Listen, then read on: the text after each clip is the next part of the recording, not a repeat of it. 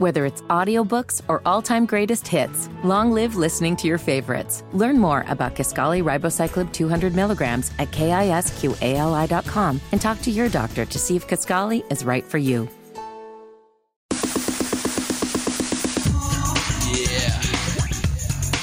It's the Hammer and Nigel Show. My name is Nigel. Jason Hammer right over there with a special guest on the hotline. You can find him on social media at Indy Spanglish. He's also a fill-in host here at 93 WIBC. Jerry Lopez joins us.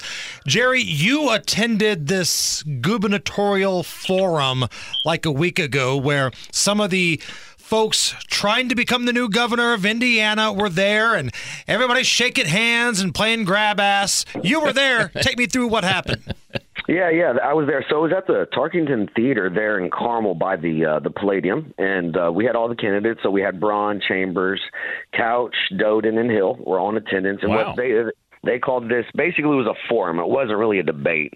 So you had them lined up, and they were lined up in alphabetical order by last name. And that's when you really realize we have nobody running for governor who has a name later than H, right? So this is a little weird. They're all right there in the front, right? Okay. But so they started, Braun answered the first question, and then Chambers, then Couch, then Doden, then Hill. And then the next question would start with Chambers, and it would go to where Braun would be the last one. And it really wasn't that big of a deal. There was somebody else that mentioned if this was a boxing match, they thought Hill won every single round. I would say the most interesting question that was asked was about DEI. And out of all the candidates, I think Hill was the only one that came out and immediately said he would get rid of DEI at the state level at day one. The rest of them kind of tiptoed around it or insinuated that's what they were going to do, but nobody came clear out and said it like he did.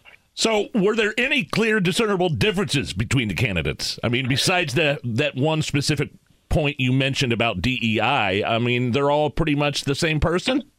Exactly. They all feel like they're kind of the same person. The one standout, and it was kind of funny for me to see, was to see the Lieutenant Governor Crouch come out and say that she was against a lot of the mandates that she was actually in the administration that put in place, right? So she had to come out and say, well, I would never mask up or close schools. And I'm going, well, you were part of the administration that just did that. I don't understand. So nobody really called her out on that. But, we have two businessmen, whether it's Doden and Chambers, and they're really focused on business development, right? Or you have Hill, who's coming in kind of as the lawman, right? So those are kind of the differences, but they all seem kind of the same. Did you guys see where Braun just got bankrolled $1 million from a mega donor in Illinois? Whoa, no. Yeah, he's got a lot of the money. And that's what I was going to ask next to you, Jerry. Like, I think Braun is the front runner right now. Did he do anything or say anything at this event that would make people waver from believing that? No. I actually ran into Abdul there as well, and I was like, this is not very interesting. And he goes, these people come here and just want to leave without getting caught saying something. So it was kind of dry.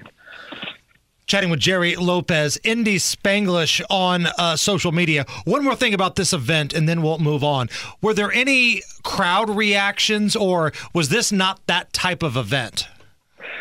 There were a couple crowd reactions. Once again, they were on the hillside, I believe, because he spoke a lot more freely. Especially the DEI one got a big crowd response, but it wasn't a debate, got your opponent moment, kind of like I expected. Nobody called out the lieutenant governor for the mask mandates or the school closings, which would have been one of those moments, but it never showed up. What's your opinion on Curtis Hill? I like him, and I wouldn't mind seeing him become governor, but does he have a shot?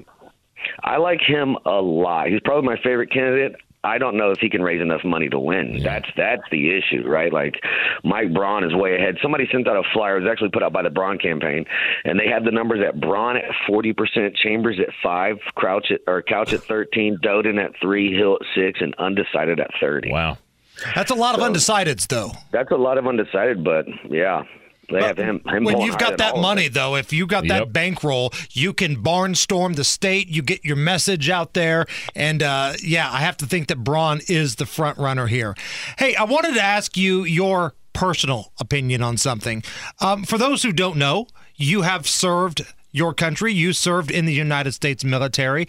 As somebody who has defended our nation, what are you thinking right now in regards to the United States and Iran? technically it wasn't Iran that hit the United States, but they bankrolled it. They funded it. So where are you at? What should the United States do, in your opinion?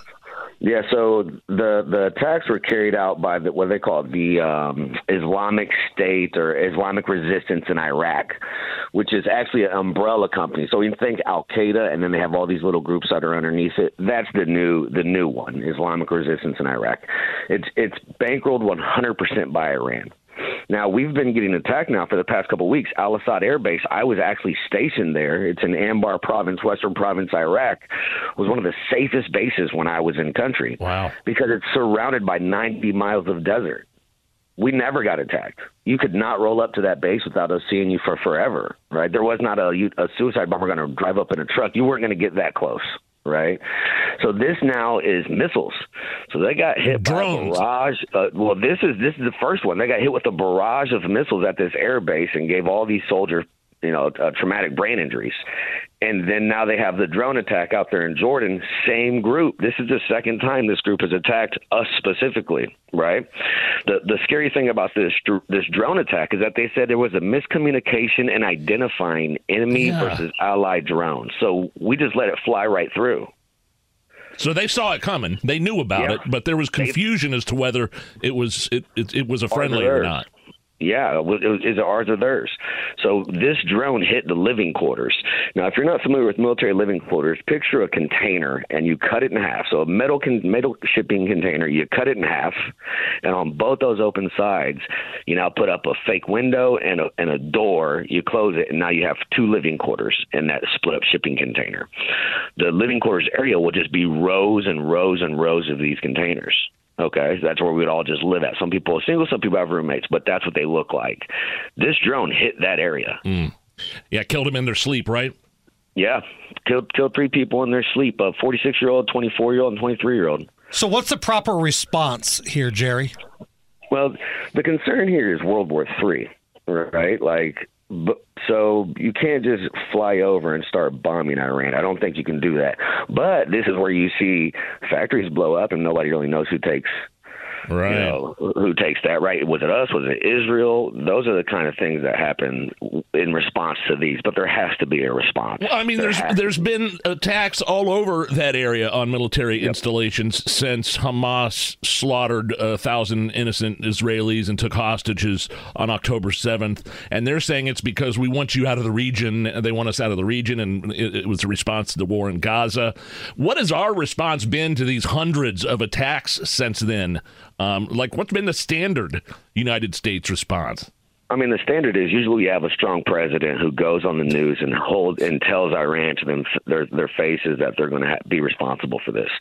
We don't have that kind of president, right? Which is why all these things are happening right now, right? Don't be surprised if China doesn't circle Taiwan before the election.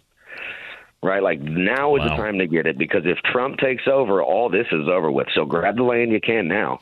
And that's something we've been saying for a while, that any country that has beef with the United States, anybody that wants to get squirrely with the United States, put your big boy pants on, because between now and November, they're going to try to get away with as much as they can, just in case it's a change of leadership. 100%. I don't care where you stand on the Russia-Ukraine thing, but it never would have happened if Donald Trump was president. Right? Hey, these attacks probably wouldn't have happened if Donald Trump was president, because his response is what they fear. Yeah. Right. One more thing here, Jerry, before we let you go. Jerry Lopez with us. South Carolina primary. That's kind of the last stand of Nikki Haley, right? I know we've got Nevada before then, but Nikki Haley has already waved the white flag in Nevada. Her home state, South Carolina.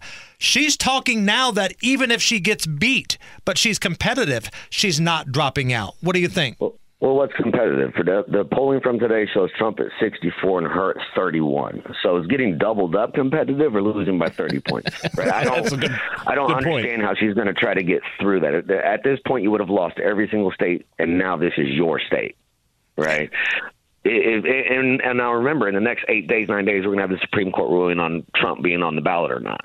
Right. So they're going to say he can stay on the ballot. Now you lost by 30 points. Go home. But it seems like there are still donors, big-time donors, willing to keep this, Washington Generals of a campaign still alive. Yeah, I mean, it makes no sense. I think after the 8th, all that's going to go away. All that's it has to go away. I mean, right now, the only point in staying in is if the Supreme Court says states can take him off. Then that's the only chance he has of being the nominee. He is one of the great follows on social media, especially if you're interested in politics here in the state of Indiana. He's unfiltered. He tells you like it is. Jerry Lopez at Indy Spanglish. Jerry, my man, have a great week. Hey, you too. It's the Hammer and Nigel Show.